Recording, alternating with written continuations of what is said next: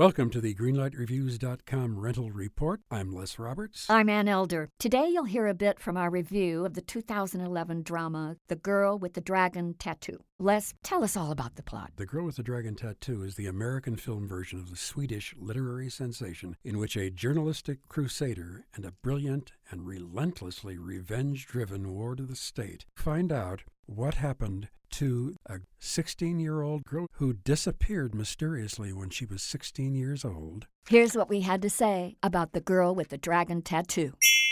I thought Rooney Mara did such a brilliant job of being the wounded bird, vulnerable little thing. She's a goth heroine who is the most original character that I have ever seen on the screen. Nothing like her. No, these books have catapulted the character of Lisbeth Salander into a major worldwide heroine. I think everybody loves her. My goodness, what an acting job this Rooney Mara does. Yes, I think she's quite wonderful. I love the film. I thought it was brilliant. I'm going to give The Girl with the Dragon Tattoo a brilliant green light. If you can take Yeah. the horrific violence in this film and the horrific premise of the disappearance and the murder, I think you're going to like this film a lot. So, of course, I am joining you in giving it Good. a green light. 2 green lights for the American version of The Girl with the Dragon Tattoo.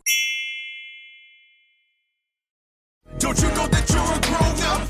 I'm a grown-up. Me too. Yep, me too. But these days being a grown-up can really suck. Luckily, we're grown-ups who grew up in the coolest generation. We had video arcades. And also some of the best TV and movies ever made. We lived the origin of awesome consumer electronics. The list goes on and on. Yep, Generation X. Exactly. And we're Gen X grown-up. Every week, the Gen X Grown Up podcast explores media, tech, toys, games, and more from both yesterday and today. Through the eyes of Generation Xers who absolutely love that stuff. You can find us on iTunes or wherever you get your podcasts. Or find us on our website, genxgrownup.com. Life sucks as a grown-up. All right, you think that was good enough? I hope so, man. I'm tired.